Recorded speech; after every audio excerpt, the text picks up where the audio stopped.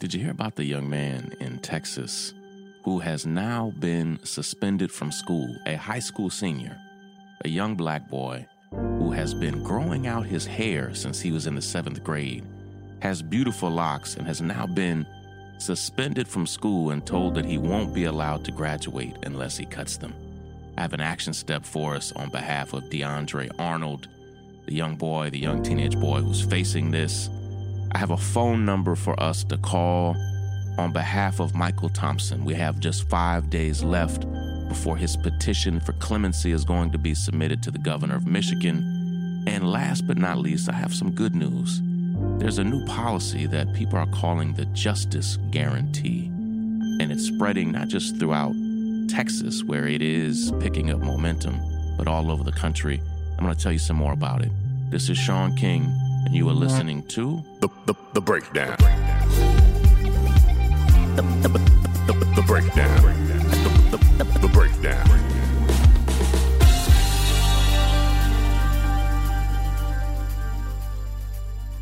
It seems like every 2 to 3 years, we hear a brand new story of some young black child in elementary school, middle school, or high school who has been suspended from their school, expelled from their school, kicked out of school if they don't change their hairstyle in some kind of way. And without fail, it is almost always white people who set the rules and policies who do not understand the style they are asking this black child to cut. And it's not just boys. In this case, we're about to talk about DeAndre Arnold, a young teenage boy outside of Houston who's being forced to cut his hair. It's boys and girls all over the place. And every time I see the pictures, I'm like, hold on, what? You suspended them from school or asked them not to come back to school for what? And here's the thing.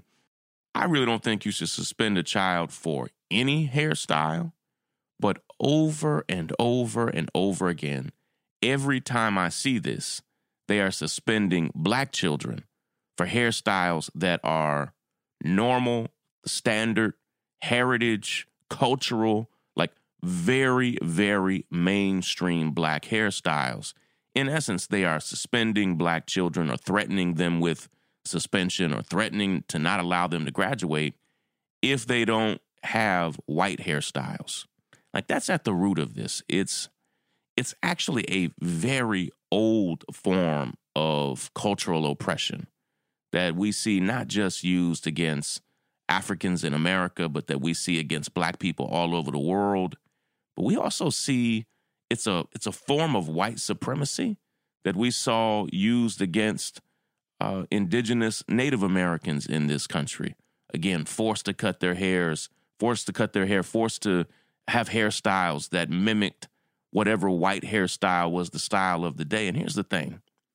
This young man, DeAndre Arnold, is a brilliant student, a kind, compassionate student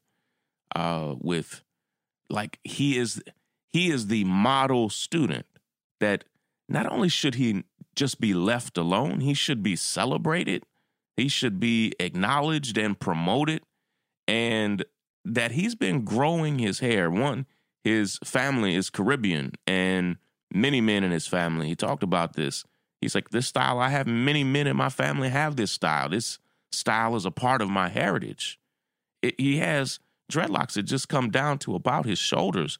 They're neatly kept, something, again, that he's been working on for his entire teenage life. And all of a sudden, this young king gets to his senior year in high school and the final semester of his senior year, and it's, if you don't cut these, we're going to suspend you and you're not going to be able to walk in your graduation.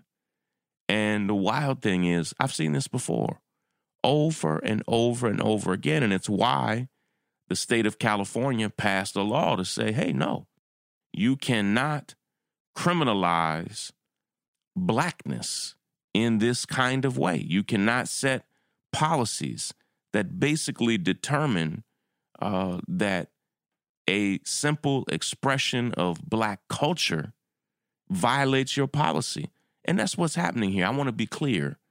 The school is just criminalizing the blackness of one of their students and saying, listen, your appearance is blacker than we're comfortable with. It's disturbing. Listen, I need you to make a phone call. This comes on the heels of him already being suspended. He got suspended this week, which we did not think was going to happen. They suspended this young man. Again, it makes no sense. He's been growing them since the 7th grade. He did nothing different with the style. So let's have an action step for this. Action, action, action, steps, take action, steps. So I need you to call the school superintendent's office. It's the Barbers Hill Independent School District, and here's their phone number, all right? I need you to make this call, lock the number in your phone, and I don't care who you talk to. People say here on my timeline that if you call when you press option 1, then 1 again, it'll transfer you to the high school department of the school district. I don't care who you talk with. Just get a human on the line. Push 0. I don't care if you're talking to somebody in the elementary school district, the middle school district. I don't care if you're talking to custodial staff. Everybody in that school district needs to feel the weight of this dumb decision. And the phone number you can call, lock it in, is 281-576-2221. And we are defending this young brother, DeAndre Arnold. The school district has suspended him and told him he cannot graduate. And I need you in your own words, as I always say, be respectful, be kind, but be firm, be clear that what they're doing is a grave injustice and you are arguing on behalf of DeAndre Arnold. Have a conversation with somebody. Try to motivate somebody to see this side, to see how outrageous it is. Challenge them on the reality that he's been growing his hair since 7th grade, that it's a part of his cultural heritage, that they are clearly misunderstanding black culture. But speak your mind, speak your heart, and then, make the call and let other people know. Let's see if we can push back on this in a way that matters. Now, as you know, we've been fighting for the past few days to help free Michael Thompson. Thank all of you who've gone to freemichaelthompson.com. Michael is a kind, compassionate, brilliant man. He is our elder, our senior. He is now 68 years old and has spent the past 25 years in prison after being arrested for selling weed to an undercover officer. And we are arguing on his behalf, trying to petition the governor of Michigan, a Democrat, and Gretchen Whitmer. Please, if you have not already, go to freemichaelthompson.com. We have a tool there that will allow you to write a letter on Michael's behalf. But today, we are introducing our dialer, our phone call system. I'll be there on the other end talking you through every step of the way. We need you now, today, to make a couple phone calls. Obviously, we want you to call the school district on behalf of DeAndre Arnold, but we have a new phone number that you can call, the first number that we've introduced for Michael Thompson. It's 517-334-0054. That's 517-334-0054. And when you call that number, if you've never done this before, it's going to be me on the other end talking you through it step by step. We're going to transfer you to the governor's office. We're going to transfer you to several state legislators who are also people that we're targeting that we believe will be warm to Michael's case, that will argue on his behalf, that will make calls to the governor. So please make that call to 517-334-0054, and I'll talk you through the whole thing. All right, now we have one last story. It's a good news story to end the week, and I can't wait to share it with you. Break it down. I don't know if you heard of a brand new policy from Congresswoman Ayanna Pressley of Massachusetts, but it's called the Justice Guarantee, or the People's Justice Guarantee. And it's a new justice reform policy platform that she has introduced. So many brilliant scholars and activists and organizers chipped in to write and inform the policy. It's one of the best, on the federal level, one of the best justice reform policy platforms out. But there's something great happening in Texas, and I think it can happen in your state as well. I always try so hard to have a good news story to share every week. This is my good news story for the week. In Texas, 2019 was really a disappointing year for criminal justice reform advocates as the state's lawmakers failed to pass almost everything they said they were going to do. They said they were going to reduce penalties for marijuana, and they didn't. They said they were going to limit arrests for minor misdemeanors, and they didn't. A prominent blog in Texas, in fact, said that for criminal justice reform advocates, 2019, they said, quote unquote, was the killing field, where almost nothing happened in 2019. Mind you, this is a state controlled by conservatives from top to bottom, and they often want us to know how much they love justice reform. So there's that. As 2020 begins, however, there is renewed momentum underway, and I am excited about it. Texas community groups, candidates, and elected officials all over the state are coalescing around a set of principles called the Justice Guarantee. It's based on, it's pretty closely, I wouldn't say loosely, it's pretty closely based on Ayanna Pressley's People Justice Guarantee, and it's a vision for achieving public safety and stability by making our criminal legal system smaller. It's so key. I love that principle. Smaller, safer, and more humane. I have to go, but I want to share 6 principles that are the core, a backbone of the Justice Guarantee. Number 1 is so smart.